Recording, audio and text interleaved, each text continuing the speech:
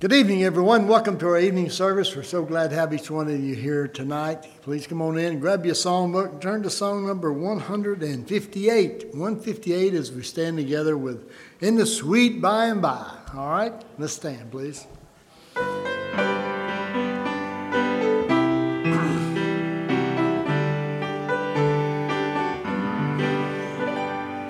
There's a land that is fairer than day, and by faith we can see it afar, for the Father waits over the way to prepare us a dwelling place there. In the sweet by and by we shall meet on that beautiful shore. In the sweet by and by we shall meet on that beautiful shore.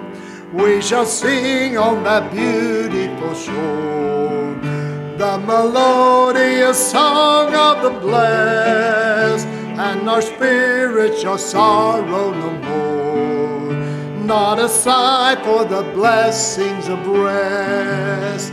In the sweet by and by we shall meet on that beautiful shore. In the sweet by and by we shall meet on that beautiful shore. To our bountiful Father above we will offer our tribute of praise for the glorious gift of His love and the blessings that hallow our day. In the sweet by and by we shall meet on that beautiful shore. In the sweet by and by we shall meet on that beautiful shore. Amen. Please remain standing for prayer. Brother James, would you come and open us in prayer tonight?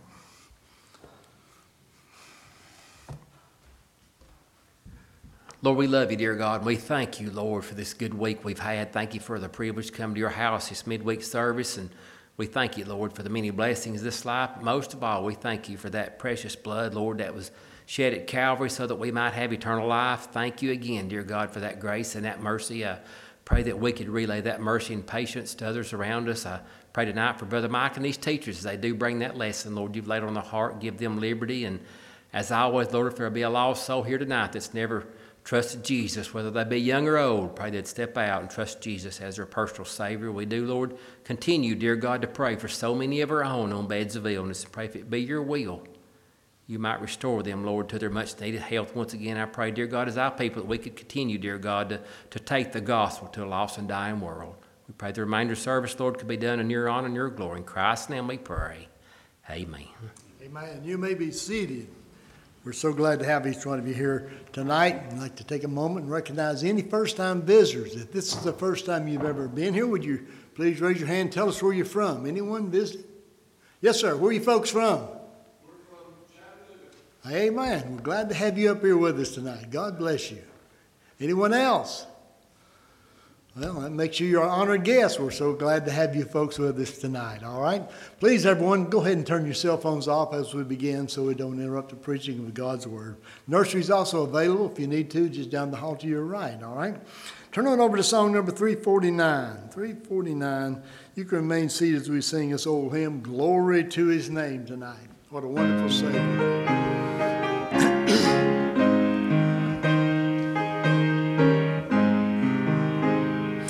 Down at the cross where my Savior died, downward for cleansing from sin I cried. There to my heart was the blood applied. Glory to His name. Glory to His name. Glory to His name. There to my heart was the blood applied. Glory to His name.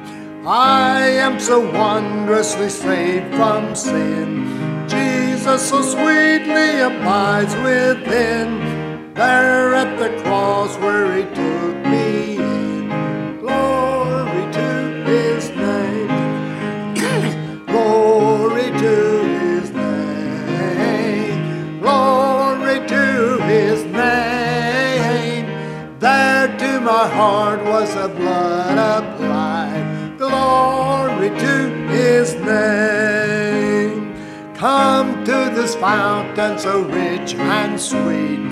Cast thy poor soul at the Savior's feet. Plunge in today and be made complete. Glory to his name. Glory to his name. Glory to his name. There to my heart was the blood applied. Glory to his name. Amen. Brother Ted, give us our announcement, sir. All right. It was one of the songs we sung tonight. We sang this afternoon at the home in the Sweet By and By. That's always a good song. That was written on the spur of the moment up in Wisconsin. A fellow had come into his friend's store and he was looked kind of depressed and down. And his friend said, "What's wrong?" He said, "Oh, nothing. It'll be better by and by."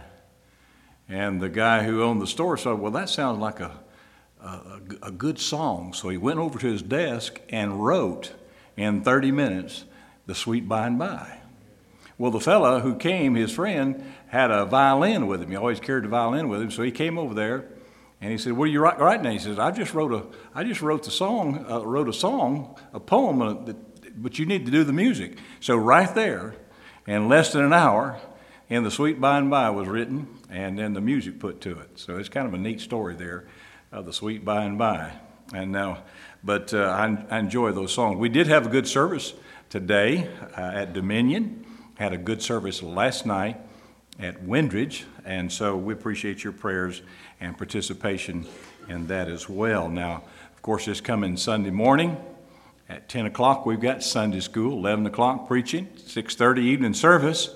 And then, of course, next week, there'll be the 4th of July. We want you to, of course, I'm sure we're going to have visitation on the 4th of July. Yeah?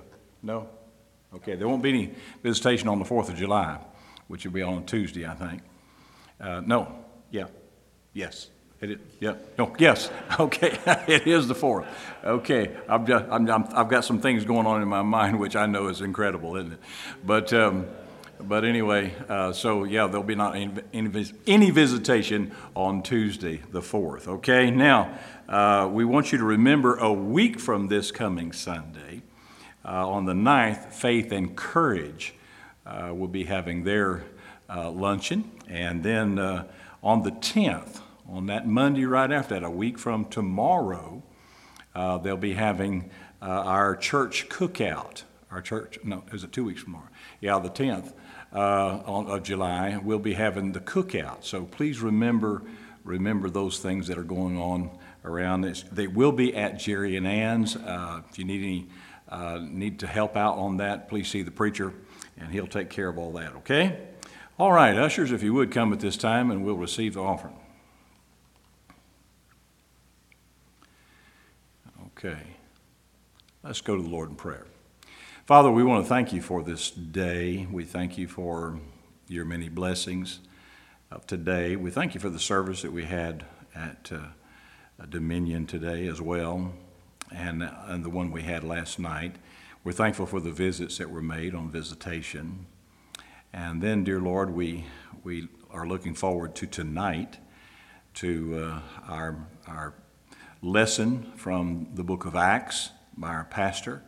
We're thankful for the many lessons that he has brought to us from that book, the many things that we have been able to learn, and we pray that we'll be able to learn some things again tonight that we'll apply to our everyday Christian life. Bless this offering, and Lord, we want to thank you again for your Son Jesus. In his name, amen.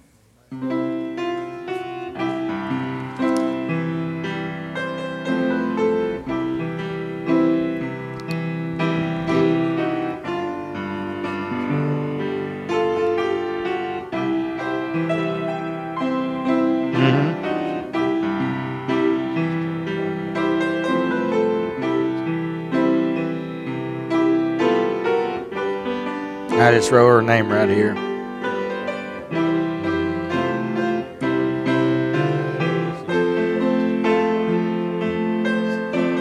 I hope he can read what I wrote. Stephen Hall. I'm going to mention some folks.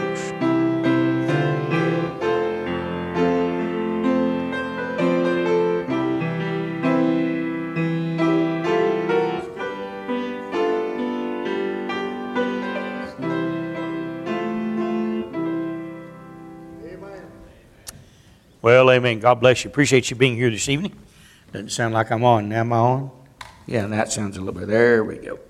Glad to have you with us here this evening. I'm going to give you the prayer request. We're going to go over our prayer list here tonight, and then Brother Mark is going to come and lead us in a time of prayer. So let me just give you some updates, and then they should be bringing me what they got from there they are, and I'll make those, and then we'll have our time of prayer. Okay. Remember a few folks that were operated on this last week and had some surgery done. I want you to pray for them if you will. Do pray for Frank Brown as he's recuperating, and also Stephen Hall and Faye Smith. All those had surgery last week, and so do remember them. We got them on the top up there. And Susie Murphy had a procedure done at Vanderbilt, and she also is recuperating. She was at church Sunday, so do pray for them. Do pray for Brother Jim Raines. Brother Jim spent a little time with him yesterday, him and Miss Judy, and pray for his eyesight. He is he's lost one eye with glaucoma, and the other one is not doing well, and so do pray for Brother Jim if you will. Just remember him in prayer. We sure would appreciate that, and ask the Lord to help him. Also continue to pray for Pam Baker as she is going through the cancer treatments. Brother Larry is here tonight all the way from L.A., Laura, Alabama. And he's up here moving some stuff and getting some stuff to go back. And so you do pray for them, though. Pray for Miss Pam. And pray for Sister Julie Rainey. She'll be operated on this tomorrow, Friday, and at Vanderbilt. And so do pray for her. Also pray for Cookie Street. She has another heart surgery on the August 5th, and spent some time with her yesterday. So do remember that. Do continue to pray for Andy Hendricksman. That's Brother Ted's son-in-law, as he is also just in the beginning stages of figuring out what they're going to do with all his cancer, and so you do pray for that. And also Jenny Scarborough, they're doing more tests on her right now. She does have cancer, and there again they're trying to they're figuring exactly where to go and which way to go with that. And so just remember these folks in prayer if you will. Pray for Heather Hall if you will, and pray for her physically. Has a mass. That's Lisa Brown's sister, and so do pray for her if you will. Remember that in prayer. Pray for Darla Burgess. That's Brother Darrell's wife. She has a cancer surgery tomorrow. Has a tumor on her right eye, and so pray for that if you will. And they're going to operate on her tomorrow, and so do pray for Darla. And pray for Grace Brown. She had surgery on Monday, and is going to have another surgery tomorrow. And pray for Gracie if you will. Remember her in prayer. And pray for Heather Woody. Has terminal cancer. And I want you to pray for Heather, if you will. The Lord just be with her. And remember that in prayer. And then pray for Tanya Spike, if you will, has melanoma. And so do pray for that. And remember these folks in prayer, if you will. And just pray for our services. Brother Ted mentioned what the Lord's been good to us. And a lot going on last night. And knocking doors and visiting as well as all of that. And the Lord's sure been good to us. And we've had camp and just been good. And let's just pray God to continue to be with us and help us to go forward and seeing people saved. And remember our services, and do pray for our country. We need revival. And I'm convinced it'll start in churches like this with God's people seeking God's face. And so remember that. And then we'll make the unspoken request, if you will, by the upraised hand. And as many of you can and will, let's gather around the altar. And Brother Mark's going to come and lead us in prayer. And then I'll have our Bible study. And so let's pray God to just be with us and help us tonight. And remember these things, if you will. Pray for Sister Carol Courtney. I wrote her down here and about forget that. Sister Carol had all of her teeth removed, and she's in quite a bit of pain. So do remember Miss Carol, if you will, and remember that. And Brother Mark, there's those and that, and I'll leave that for you. God bless you. Thank you. All right, let's go to Lord in prayer tonight. Heavenly Father, we love you tonight. We're thankful that you're always available when we come to you. You're never too busy. You're never too tired. You always care, and you're always able to help. And it's such a blessing to have you to turn to in our time of need. And Lord, we want to thank you tonight for your blessings and ask you to make us truly thankful. Lord, we are so blessed, and so many times we take for granted all the things that you do for us. Think of our nation tonight, Lord. We're coming up on a celebration again of our anniversary for our country, and even though we've gone a long ways from where we should be and were at one time, we thank you, Lord, for our country and for the freedoms and liberties that we yet enjoy. And I do pray, Lord, that you'd bless our country. I do pray, Lord, that you'd send a revival, how we need it so badly. And I ask, Lord, that you would just help us as a nation, individuals, that we'd look to you for our help, and instead of looking to the world and the things of this world. I pray, Lord, tonight that you'd be with our missionaries. We thank you for those that are serving you around the world. I think of Dr. David Gibbs, our Missionary of the Week, and the Christian Law Association. Pray you'd be with them especially and bless them. Thank you for the great work that they do in our country and others, Lord, just helping us to preserve our religious liberties. I pray that you would give them wisdom and strength, supply their needs. Lord, we do pray tonight that you'd be with those that are sick and afflicted. We have a long list of folks, Lord, that almost hard to keep up with them all, and yet, Lord, you know every one of them, and not just know their names, but you know every hair on their head, and you know their needs, their sorrows, their pains, their joys, their hopes. I pray, Lord, you'd be with each one of these that are on our prayer list. We think of Billy Brown tonight. Just ask that you'd be with this one and put your hand upon him and just bless. Pray for Charles and June Wetzel, Lord, that you would help them. Dear sweet folks, I just pray that you would give them strength and health. Pray for Diane Maynard. Pray, Lord, for Danny and Messetta Nixon. Just ask that you'd meet their needs according to your will. Pray for Willie Long. I know she's been on the list for quite some time. Just ask that you would help and encourage and strengthen this dear lady. Pray for Raymond Webb. I pray for Eddie and Vicki Padron. I ask you, Lord, that you bless them and help them with their physical needs and just strengthen and encourage them. Dora McGinn, pray that you'd be with her. Pray for Marcy, that you would help her to continue, and thank you for what you've done for her. Pray for Brother Junior Isom. Just ask, Lord, that you'd help his foot to heal. I know it's been a long battle. Just pray you'd encourage and strengthen these dear folks. Pray for Larry and Rita Chambers tonight, Lord, another sweet couple that just continue to serve you in the midst of difficulties and trials. I pray that you would help Brother Larry's foot, especially that it would heal properly and that you would alleviate the pain that he has. I pray for Mandela Vandeford, that you'd meet her needs. Pray for Jill Hall, that you'll continue to be with her. We're thankful that you have helped her so far, and just pray you'll continue to be with her. Pray for our brother Ted Woody, that you would help him and bless him, strengthen him and encourage him as only you can do. Pray for Gloria Lloyd. Pray for Harold Curley. Brother Frank Brown was mentioned. We just pray that you would be with him. And Stephen Hall, Lord, just have your hand upon this dear man and bless him as only you can. Pray for Faye Smith. Lord, I pray tonight for Jim Raines. I know he has trouble with his eyes and seeing. I just pray that you would help him and bless him. Pray for Susie Murphy. Lord, I pray for the John Long family. It's lost a loved one. We just pray that you would comfort them. And Lord, be in their midst and give them grace. I pray, Lord, for Ann Curley. We thank you for her being able to go home, and I just pray that you would help her to continue to recover. Pray for Carol Horton was mentioned tonight, that you'd be with her. Pray for Brother Ted's son-in-law, Andy Hendricksman. We just ask that you'd be with him and their family. Lord, just what seems a tragedy to us, and yet, Lord, you have all these things planned in your will. And I pray that you would help them and encourage them and strengthen them as only you can. Pray for Janie Scarborough that was mentioned tonight. Lord, meet her needs and help her. Pray for Pam Baker. I know she's been through a lot, and just ask that you would help her. And thank you for how you brought her this far, and just pray that you continue to bless and work in her life. Pray for Vicki Street that was mentioned tonight, and Grace Brown. Lord, we just pray that you'd be with each and every one of these. Tanya Spench that was mentioned tonight, we just pray that you would help her meet her needs. Pray for Heather Woody was mentioned, Lord, again with cancer. We just pray that you would help and meet as only you can. Lord, so many. and yet you know each one, and we pray that your hand would be upon each one of them and bless them. Now, Lord, for those of us that are here, we have our health and strength, are able to be here, but Lord, we're needy people. We need a touch from heaven. Need you to speak to our hearts from your word tonight. Do pray for our pastor and his family. Lord, watch over them, keep them safe, bless them, strengthen him, help him as he studies, give him wisdom and fill him with your spirit. Help each of us to love and support him and the work that you're doing here. Father, bless tonight, speak to our hearts. We ask it in Jesus' name. Amen.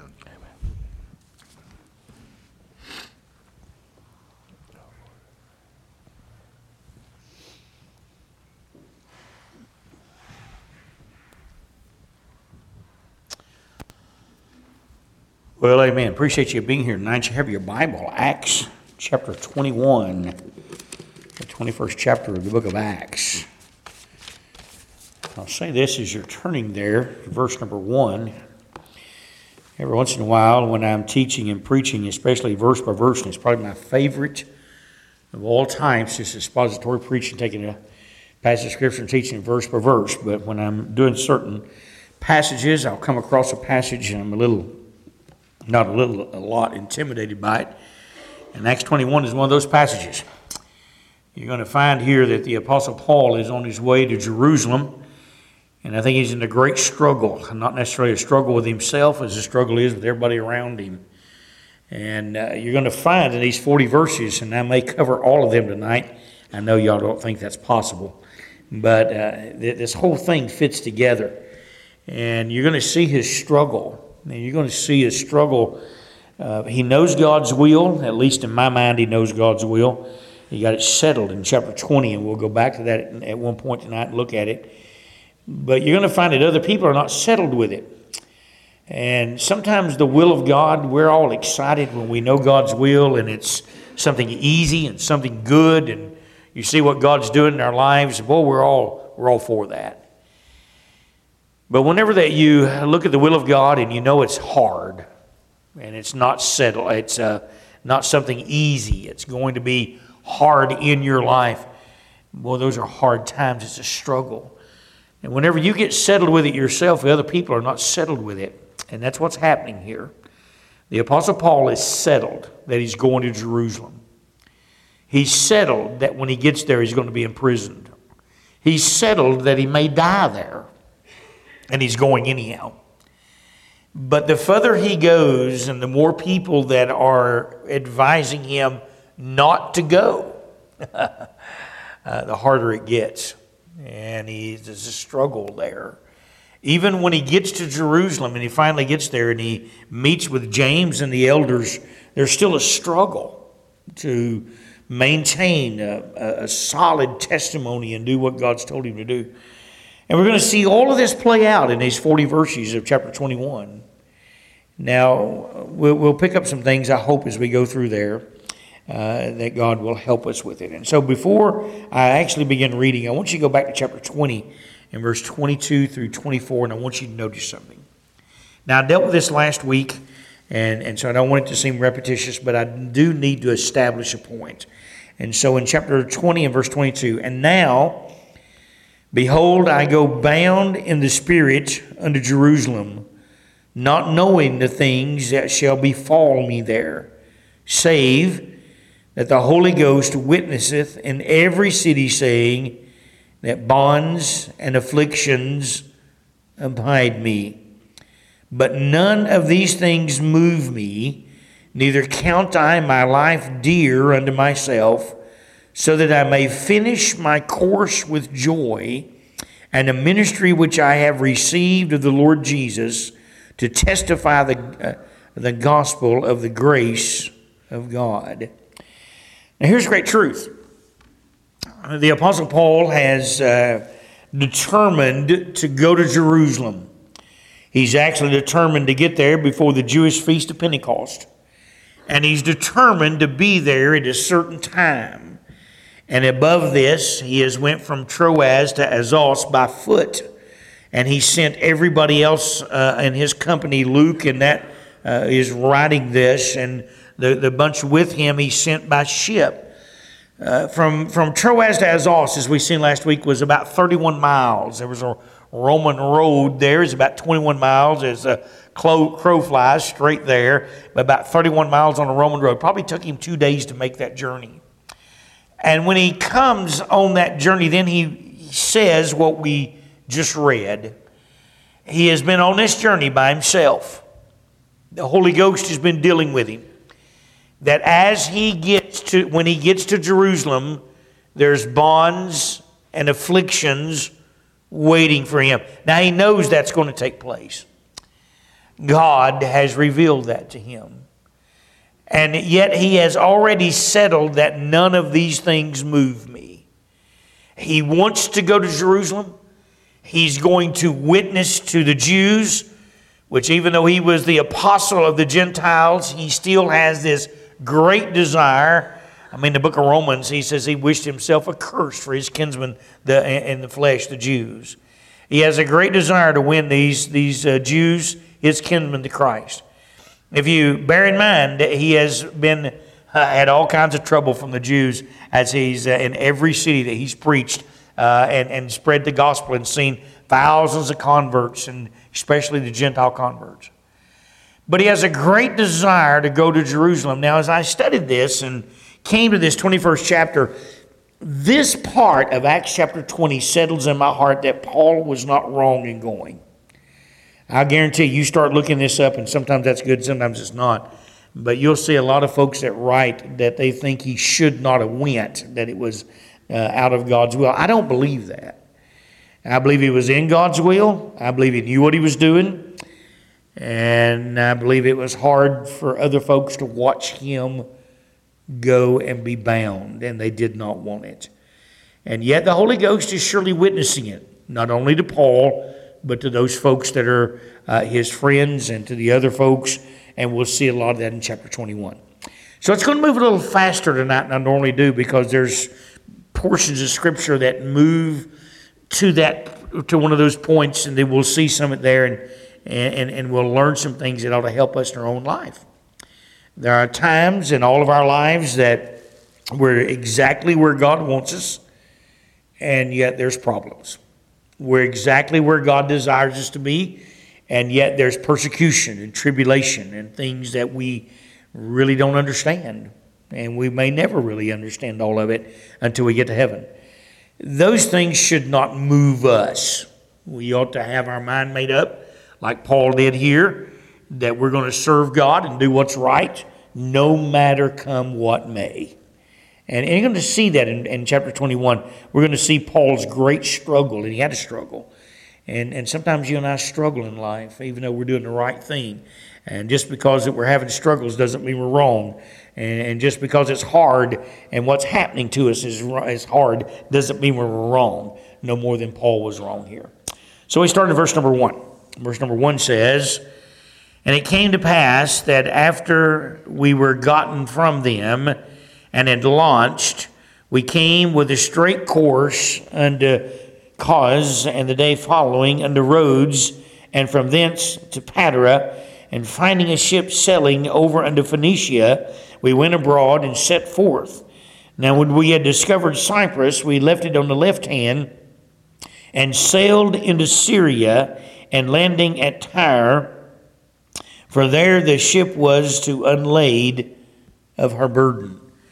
Now, in those first 3 verses, we find that they've now left where they were preaching, where he was preaching and leaving, and he's trying to get there. He's left Asia, and he's really, really trying to get to Jerusalem. He just gives a real quick course. And you find they're on their way there. They've left those of Asia. They've had a prayer meeting there, and he's left them. And at the end of chapter 20, he's left them. And now he's on the straight course. And now he's in Syria, where, you remember in Antioch was where the Christians were first called, the disciples first called Christians. And he's in Syria, and he's there now. And he's headed with a straight course to Jerusalem. And so he knows what he's doing. He's done established his heart. He's done settled no matter what happens. And so in verse number 4, you're going to find this struggle begins I don't think within himself the struggle is with others. And let me say this before we read verse 4. And I've touched on it, but I want to make something clear. Sometimes in life, you're serving God and you're doing what God wants you to do, and you're going to find yourself in a hard situation, whether it be a physical situation, whether it be something spiritual, whether it be some persecution. You're going to find yourself somewhere. And the only person that can settle that you're where God wants you to be is you. There's great truth in that. There are some times in your life that you're going to have to settle that I am where God wants me, even though this is a difficult place and a difficult situation. And there's going to be people that love you. And there's going to be people that's going to try to tell you, give you some advice not to do what you're doing, or to change places, or to go somewhere else, or to do something different. And that's not always the answer. You have to be settled in your heart that you're doing what God wants you to do. You settle it with Scripture. You settle it by the Holy Spirit guiding you in the Word of God. And once you get that settled, you're going to have to go forward. And you will still find a struggle, because people around you that love you will not want you to go through what you're going through. And there's always going to be things they're going to try to help you with, but you're going to have to decide that. Now, I've lived long enough now that I've had some pretty good struggles. And I've pastored long enough now that I've had some situations that I knew I was doing what God wanted me to do, regardless of what the outcome was.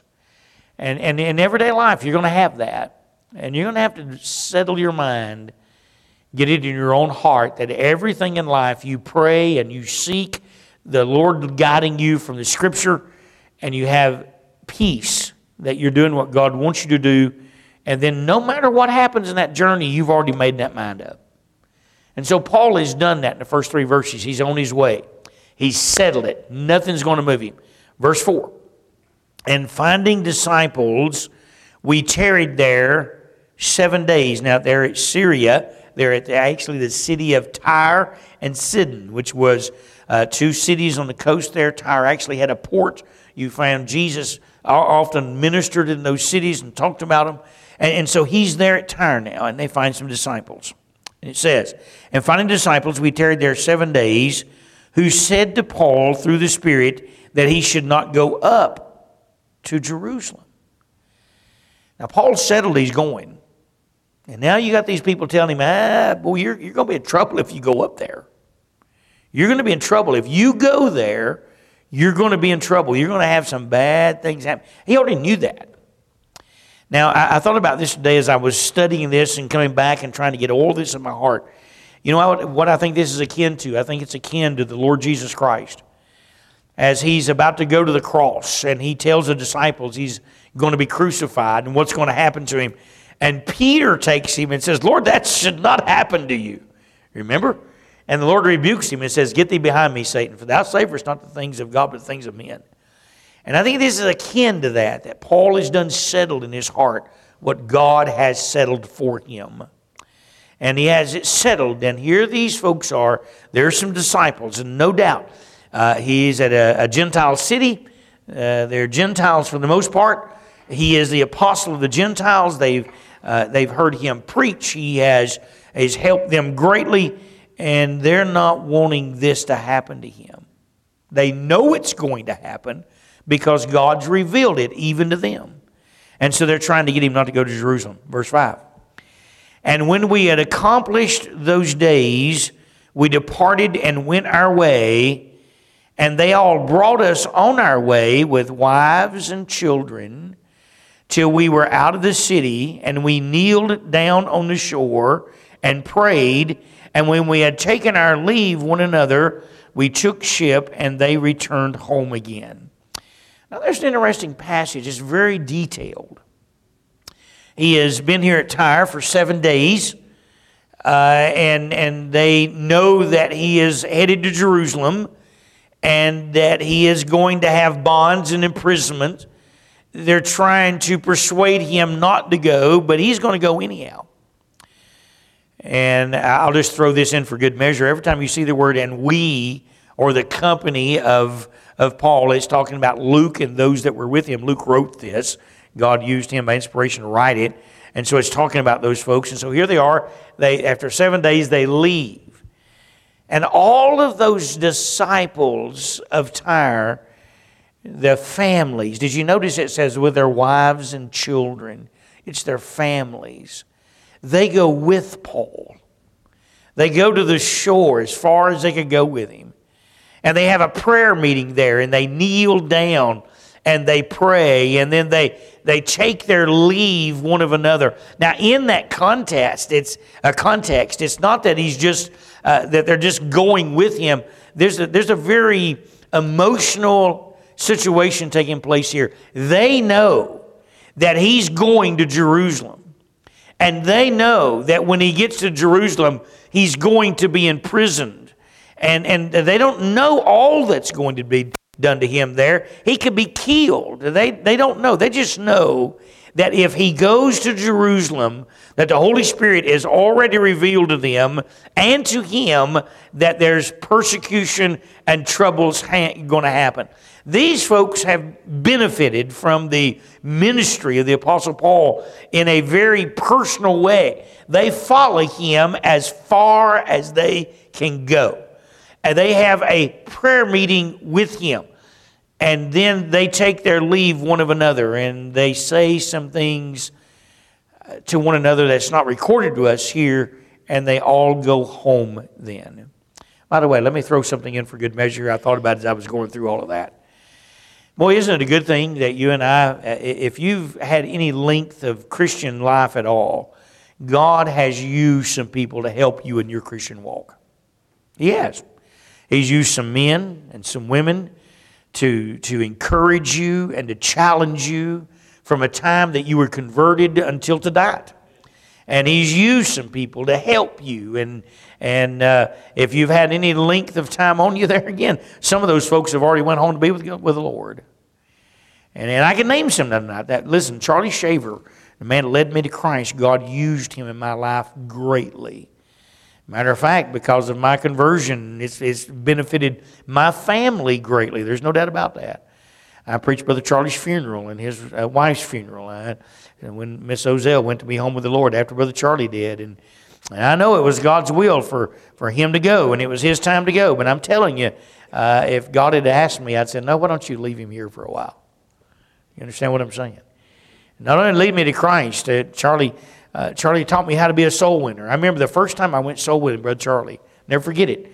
I was just 18, 19 years old, and he called me up one day and he said, I'm going to pick you up Thursday night, and I want you to go with me somewhere. He said, there's a man that's lost. I want to win him to Christ. And he said, I just need you to go and pray with me. Sounded good enough and easy enough. And so he picks me up on a Thursday night like he said he would, and we drive out here and down Highway 70 and go down back toward Homestead there off the road a little bit and get in the guy's house. And I don't know the family. I don't know the guy. I'm just a kid, you understand? And I'm sitting here doing what he's told me to do. I'm praying, and he's talking to this guy. And then all of a sudden he says, now, Brother Mike here has got something he wants to say to you. And I thought, really?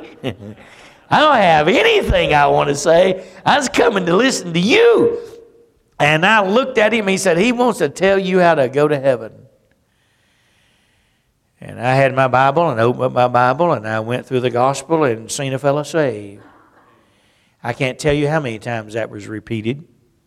I thought about it the other day. I was driving down the road over here, just coming back to church, and I remember riding with him one day, and some kid riding a bicycle down the road, and he pulled over and stopped the kid and says, hey, this is Mike Curley. He wants to tell you something. I thought, everywhere he went. You know what he was doing? He was teaching me how to win souls and how not to be ashamed of it. He was telling me how to be afraid of it. It's a better word than being ashamed. I never was ashamed of it. He was teaching me how to have no fear of it. And I miss Brother Charlie. Brother Charlie's been in heaven a lot of years now. All I'm trying to say is these people felt that toward Paul. I could name you other people in my life that God's used that way. He used Brother Horace White to teach me compassion. I told a preacher friend of mine the other day, if it was not for Brother White, I don't know that I would have compassion. Some of y'all probably don't think I do anyhow, but it'd be a lot worse if it wasn't for Brother Horace White. I can assure you of that. And so when we're reading this text, what's taking place here is these people, they don't want him to go to Jerusalem. They don't want to lose him. But they know they're going to. And that's a hard thing. That's a hard thing. All right, and so in these first 6 verses, we see that. Now we come to verse 7 through 14. We're going to see him as he's staying in the house of Philip the evangelist. That's an interesting phrase. We'll deal with that just in a moment when we get there. Verse number 7 says, "And when we had finished our course from Tyre, we came to Ptolemais and saluted the brethren and abode with them one day." So they come and they're still going towards Jerusalem, and they come to a city and they salute the brethren. And Paul's probably doing as he's done all through this journey. He's teaching them, he's confirming them, he's giving them doctrine, and then they're moving on. Verse number 8. "And the next day we that were of Paul's company," there's that phrase again, "departed and came unto Caesarea. And we entered into the house of Philip the evangelist, which was one of the 7, and abode with him." Now, by the way, there's a whole lot to describe Philip there in that 8th verse, describes who he is. Number 1 says Philip the evangelist, which is one of the 7. Now, what that's making reference to, you go all the way back to the first deacons that they chose in chapter 6, in my mind, and the book of Acts. And Philip was one of the 7, and it said about him he was filled with the Holy Ghost. And you find that God used him in chapter 8 in Samaria, seeing a great revival, probably hundreds, if not thousands, saved. And we lost sight of him at the end of chapter 8 when he led the eunuch to the Lord and baptized him there in the desert. And then the Lord took him away. Y'all remember all that. And so here he stays in the house of this man Philip, who's been a believer for many, many years, been greatly used of God. He's an evangelist. I like that phrase. Every once in a while, we had Brother Richard Harper here the other day. Brother Richard's one of my friends. He's an evangelist. He doesn't pastor a church. He never has pastored and probably never will pastor. He's an evangelist, and he goes from church to church and from city to city, and he's helping pastors and helping churches. He's encouraging them. He's lifting them up. And he's helping them.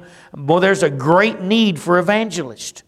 And as a matter of fact, as I read this phrase and I think about evangelist, and I don't know many young evangelists, brother. I know some older ones. And really it's important that we pray that God call evangelists like we do missionaries and like we do pastors and other workers in the church. There needs to be men of God that God has called to be an evangelist. Here's a man of God, Philip, it's an evangelist. We have some different folks that come through here. John Hamblin's an evangelist, and he comes through here. He's never pastored, but he's an evangelist. I'll have other guys that come and preach here.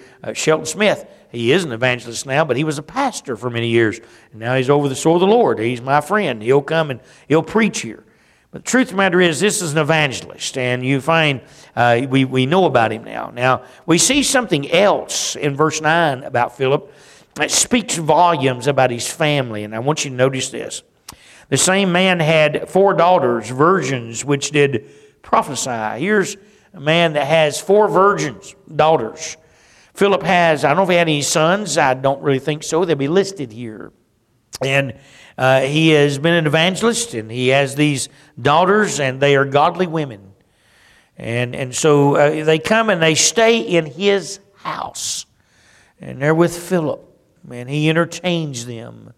And they're going to see some things. And I thought of one other thing. Just let me run a rabbit trail here just a little bit. Thought of one other thing here. One of the things that I have often benefited from, I guess, and one way to put it, I know we have a good prophet's chamber here, and we have folk come through here, and we put them in that prophet's chamber. But from time to time, Elizabeth and I have some of these folks in our house. And it's help. It's a good help if you can have some of these folks in your house and you can fellowship with them and you can learn from them and see that, first of all, they're people just like you and I that serve the Lord and they love the Lord, and you'll find things about them. And every once in a while, I just like to have some of these folks at my house, and for no other reason than this kind of fellowship that they had together here. There's great truth in that, and it's just an interesting fact. Verse number 10. And as we tarried there many days, there came down from Judea a certain prophet named Agabus. Now stop just a minute. You remember Agabus? We've already met him back in the first of the book of Acts. They were having great revival, and Agabus comes, and God's using him to help spread the gospel, but he also gives him a little insight. There's going to be a great dearth, and he preached that. It came to pass in the days of Claudius Caesar, if you remember the text back earlier in the book of Acts. This same man now comes. He comes to the house of Philip. Paul and the company are there, and Agabus comes, and he does something. He does something that's in verse number 11. And when he was come unto us, he took Paul's girdle and bound his own hands and feet and said, Thus saith the Holy Ghost, so shall the Jews at Jerusalem bind the man that owneth this girdle, and shall deliver him into the hands of the Gentiles. Now, by the way, we're about to read something else in just a moment, the next verse down. To this point, everybody that's trying to dissuade Paul from going to Jerusalem, that we read about at least, has been the people he's coming to. I mean, all of these churches that he's planted and all of these folks. But now Agabus comes, and they're close to Jerusalem now. He comes down from Judea, and he comes to the house of Philip. And he takes Philip's girdle, belt-like thing, and he binds his hands and his feet. And he says, the man that owns this is going to be bound in Jerusalem, and he's going to be turned over to the Gentiles. Now, something happens when he does that. And I want you to notice this next passage, and you'll find something in verse number 12. And when we heard these things, both we and they of that place besought him not to go up to Jerusalem. Now I want you to notice verse number 12. It's not just the people there with Philip. It's not just those folks. He says, and both we. You see that? So now Luke and all of those people of his company say, boy, Paul, you've been saying this for quite a while. And you're settled with it, but we're asking you not to go to Jerusalem. We don't want you to be bound there. We don't want you to be imprisoned there. And so now everybody that is around him is saying, please do not go to Jerusalem. You're going to find some hardship when you go there. By the way, it's hard for us to really put some of this together. I thought about that. I'm going to read this next verse, and you'll see something what Paul says. And the reason I believe it was God's will, and he was not out of God's will in doing what he did, is next verse. But you know, every once in a while, you'll find folks that you agree to do things for God that other people don't want them to do. Now, that's hard for us here because we're probably not going to do that. I remember John and Sarah, they're back here now. They're back here in our church. But they were the first missionaries that were raised in our church and sent out of our church. I remember when John and Sarah made their first missionary journey to a trip, just sort of finding God's will. They went with Bradley Edmondson. They went to Honduras. And they were going down there just as they knew. I knew at that time they had told nobody else. I didn't tell Elizabeth. I didn't tell nobody. I didn't tell anybody. But I knew John and Sarah went to Honduras for one reason. Not just for a short-term missionary trip. They were going down there to see if that's where God wanted them to stay. And I knew that. I knew that. And they went to Honduras, and they were there with that medical missions group and seen some great things, seen some people saved, and got a burden for Honduras and came back. And I knew when they came back because they talked to me, that's where God wants us to go. They started researching Honduras and started praying about where to go, and they decided to go to El Progreso. First thing that popped up if you Google El Progreso, murder capital of the world. First thing pops up. Per capita, more people are killed in El Progreso than any place in the world. And you thought it was America. Well, anyhow. Because of our liberal media we have. And it was interesting. They start telling people they want to go to, that they're going to Honduras and they're going to El Progreso. They don't tell them that, but people begin to Google that.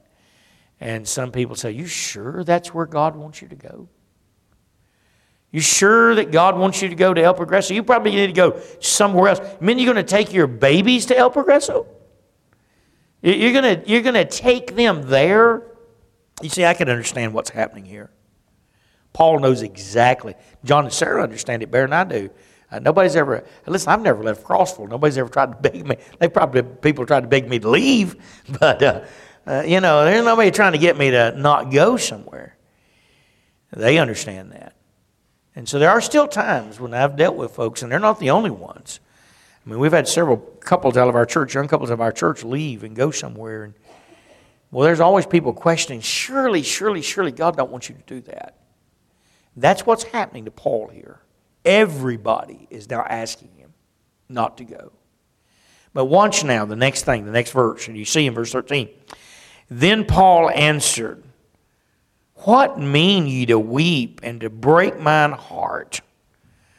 For I am ready not to be bound only, but also to die at Jerusalem for the name of the Lord Jesus. Now notice that. You see, this is part of this 21st chapter where I believe that Paul's not out of God's will. He knows what he's doing. He's one of our great apostles. He's not been stubborn and here. He's not casting himself off the pinnacle of the temple and doing something rash and outside of the will of God. And he asked me, saying, well, what are you doing? What are you breaking my heart for? What are you making me weep? All of you begging me not to go somewhere. You love me and I love you, and I know what's and I know what's happening here, but I know what God's will is. I know that when I get to Jerusalem, I'm going to be bound. But you need to understand, I'm ready to die also. I'm not just ready to be put in prison. I settled on the road between Troas and Azos. I settled that I'd die also if that's what God wants me to do for the name of Jesus. You see, the truth of the matter is, all through Christianity, there's been people who have died for the name of Christ. There have been missionaries, and there's been people that died and were martyred, and sometimes there would have been easier routes, and they could have made decisions that wouldn't have gotten them in trouble, and they could have maybe not took the stands they took, and they could have done something else, but they did what they did for the name of Christ. And part of the reason that we find this in the Word of God is to challenge, encourage you and I to do the right thing no matter what the cost. And by the way, no matter who's trying to talk you out of it. Even if it's people that love you. It's not his enemies trying to talk him out of it here. It's the people that love him. It's not people that's against what he's doing. It's people that support what he's doing. But they're trying to talk him out of it. And you're going to find sometimes you're doing the right thing, and especially if it's dangerous, especially if it's like it's going to cost somebody's life, or especially if it's going to hurt something. There's going to be many people that love you. That love you. That's going to try to get you not to do it. For one reason, just because they love you. And that's going to be a hard thing. Paul says, you're breaking my heart. You're causing me to weep. I'm still going. No matter what's true, I'm still going. I'm still going. I keep reading the text. Verse 14. And when he would not be persuaded, we ceased, saying, the will of the Lord be done. Now there's a great little phrase right there. You ought to underline that 14th verse. And you ought to watch something.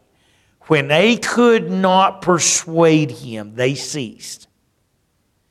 And I want you to notice what they said, because to me, it's another one of these passages in this text that says Paul was where God wanted him, and they say, the Lord's will be done. They don't say, well, you're out of God's will, go up there and die. That's not what they said. You see, they understand that he's prayed about this thing. They understand that he's settled this thing. And finally they say, okay, God's will be done. I thought about this passage too, and I know the Apostle Paul is not Jesus. I understand that. I know that he is a human being like the rest of us. I understand that. But he was a great man of God, of great faith, probably greater than any of us will ever come anywhere close to. This is akin to the Garden of Gethsemane, where Jesus said, not my will, but thy will be done.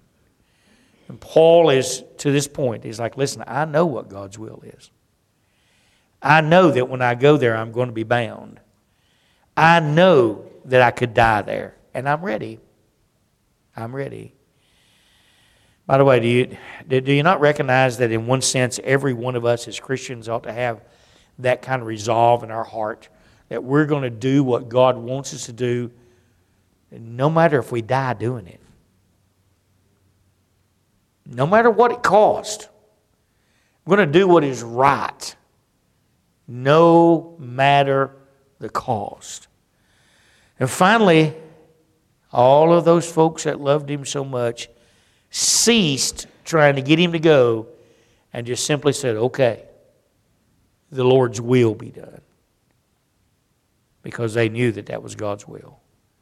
Because Paul had made that very, very clear to him. So he's headed to Jerusalem in God's will.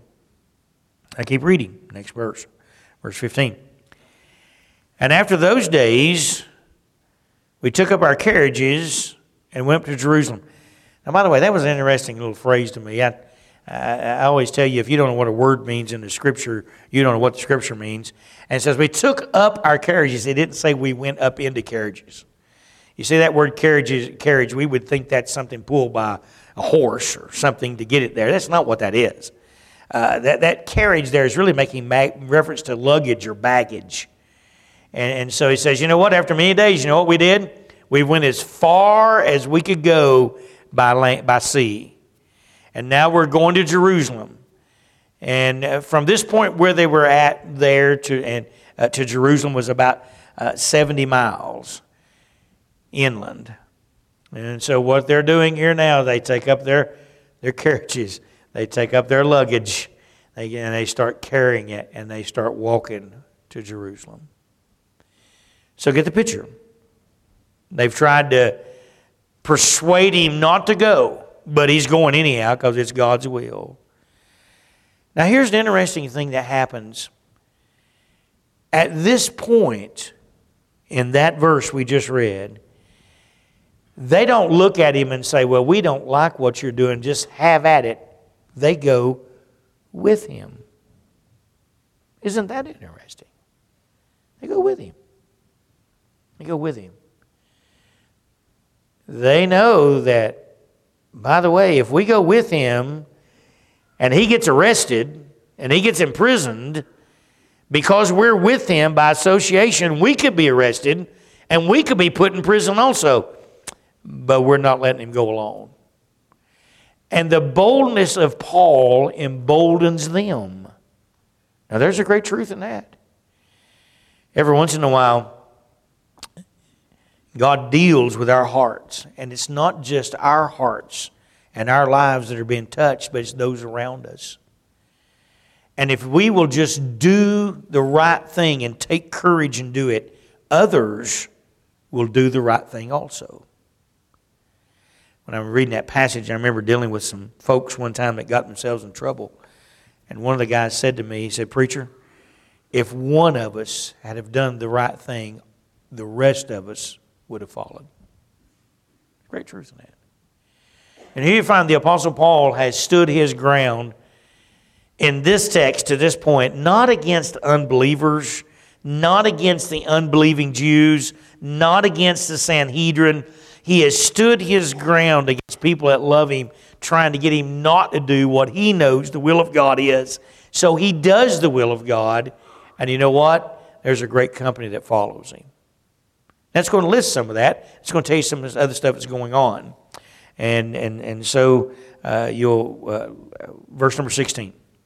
There went with us also certain of the disciples of Caesarea, and brought with them one Manason of Cyprus, an old disciple with whom we should lodge. Now there's interesting. Verse 16, it's not just them. I mean, here's some of the people of Caesarea now that say, all right, if you're going to Jerusalem and you think it's God's will and you know that you're going to be arrested, and you know that something's going to happen to you, it's not just the company that Paul had with him. It's some of those folks from Caesarea and one other fella named Manason that the Bible calls an old disciple. It's an interesting thing. This man was probably converted at the very first, maybe in Acts chapter 2, the day of Pentecost, or somewhere else. But he's an old disciple. And he's been serving God for a long time. He has a house there in Jerusalem. And he said, I tell you what, we're going to go there and y'all going to stay in my house. So here's this crowd. I thought about that as I was going through this today. Don't you know they had a good time going to Jerusalem? Now, they know something, as the world sees as bad is about to happen when they get there. But don't you know that they've had a good time on their way there, just letting and listening to the Apostle Paul as he talks and advises, and as they walk that distance, it's a pretty good distance. It took them several days to cover that 71 miles. And now they're going, and you know what they're doing? They've got a purpose in mind, just to serve God, that the name of Jesus will be uplifted when they get there. Now I want you to notice the next couple of verses. I'm back got as far as I can go tonight because there's something I want to deal with, but we'll see something else. Verse 17. And when we were come to Jerusalem, the brethren received us gladly. Oh, by the way, no matter if you go somewhere where it doesn't look like it's going to be, there'll always be somebody there that needs you. And there'll always be somebody that'll receive you gladly. There's truth in that. By the way, I mentioned John and Sarah already tonight. When John and Sarah got to Honduras, there were some folks that needed him there and received him gladly. Great truth in that. You'll find God never does anything that He's not in. There's always a purpose in it. We may not see it, and we may just be looking at the imprisonment, but there were some other things that needed to be done. So they go there, and when they get there, they're not immediately, he's not immediately arrested. He's not immediately put in jail. They're received by the brethren gladly, and they begin to do something else, verse 18. And the day following, Paul went in with us unto James, and all the elders were present. And when he had saluted them, he declared particularly what things God had wrought among the Gentiles by his ministry. And when they heard it, they glorified the Lord, and said unto him, Thou seest, brother, how many thousands of Jews there are which believe, and they are zealous of the law. Now, I'm going to stop there just a minute. I'm going to stop there for tonight. But I want you to notice something. They get there, and the first thing to do is they go into James. Now, I believe that's the brother of Jesus, because James, the brother of John, had already been killed way back early, if you remember, in the book of Acts. And so here he is. They go in, and there's the elders, and they're meeting together. And they let Paul tell them all that God has done through him in the ministry of the Gentiles, and the ones that have been saved, and the churches that have been planted, and what all God has used him for. And they rejoice in that. They rejoice in it. Now, next week we're going to pick back up in verse 20, because not only do they rejoice in it, they know there's problems with Paul being in Jerusalem, and now they're a little apprehensive about what's about to take place. And sometimes in the very midst of rejoicing in the work of God and the things that are going on, there's also apprehension for what's around the corner. And we're going to see that next week, and we're going to see the apprehension and what I think bad advice they gave to the Apostle Paul. And we're going to see some things. But he's at Jerusalem. I think he's in God's will, where God wants him to be, and God's greatly used. And there's a lot of things that I can learn from this that will help me to be more steadfast in my service and my walk for my Lord. What a great, great truth. Every head bowed and every eye closed. I appreciate you being here tonight. And as we hear the invitation is going to be like this. Or maybe somebody here tonight and you say, Preacher, if I died right now, I'm not certain that I go to heaven. And we give this invitation, you ought to come to an old-fashioned altar. But you know, mostly tonight, on this Wednesday night, it's probably believers here. Maybe God's dealt with your heart about something. Maybe there's something you've been struggling with, and you've just Sort of got it clear tonight that what I need to do is just keep doing what God wants no matter what the outcome. I'm just going to keep serving God no matter what. Maybe tonight you just got a burden about something you need to pray about. Well, these altars are open. We got personal workers here to take a word of God and pray with you and deal with you and answer your questions. Father, we thank you tonight for allowing us to be able to come and have this time. Pray you'll be with this invitation. Please use it for your glory and for your honor. We'll thank you for it in Christ's name. Won't you stand to your feet and keep your heads bowed and your eyes closed, please, unless you're coming to an old-fashioned altar. The piano's playing, and as the piano's playing, if you need to come for any reason whatsoever, will you come?